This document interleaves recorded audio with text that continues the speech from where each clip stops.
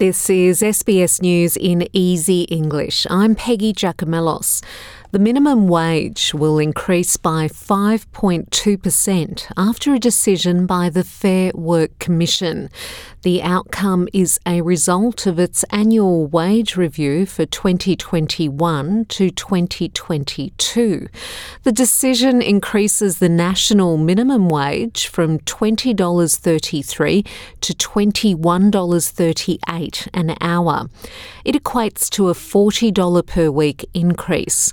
Fair Work Commission President Ian Ross says the ruling was reached after careful consideration.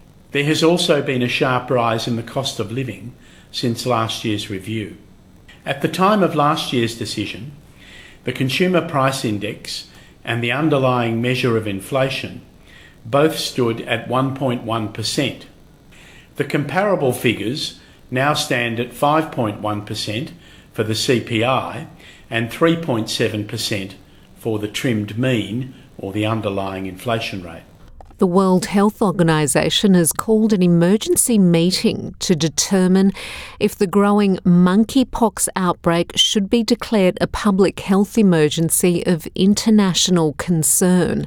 This is the highest level of warning issued by the UN agency, which currently applies only to the COVID-19 pandemic and polio.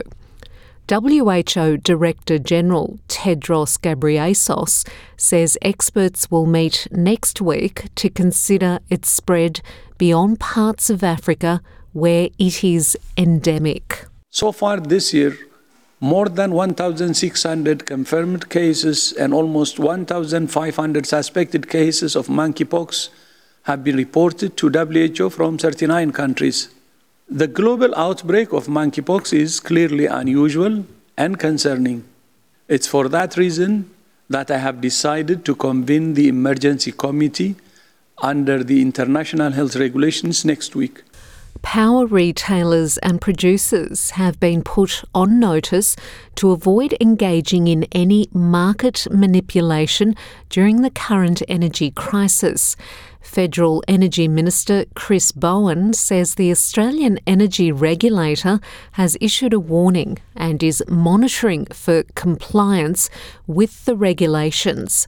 A cap has been placed on the wholesale price of electricity in Queensland, New South Wales, Victoria and South Australia to restrict the rapid rise in the cost of power. Sarah McNamara from the Australian Energy Council says the industry is working closely with authorities to ensure there is enough supply, but says customers should be prepared to face higher prices. This is an unprecedented set of circumstances.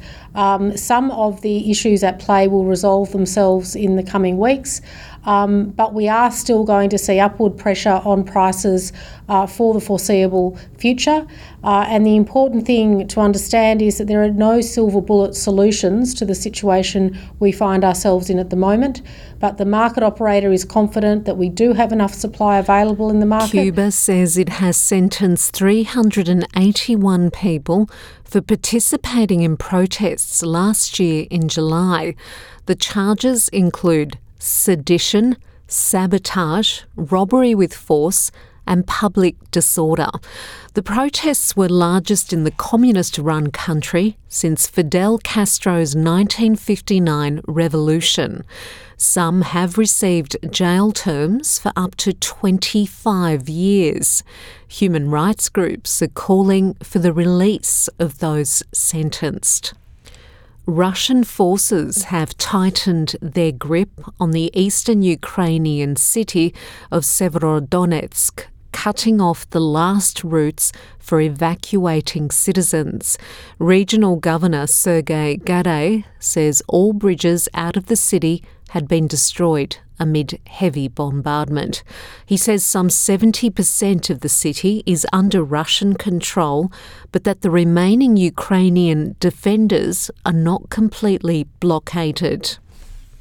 In football, the 32-team field is set for this year's World Cup.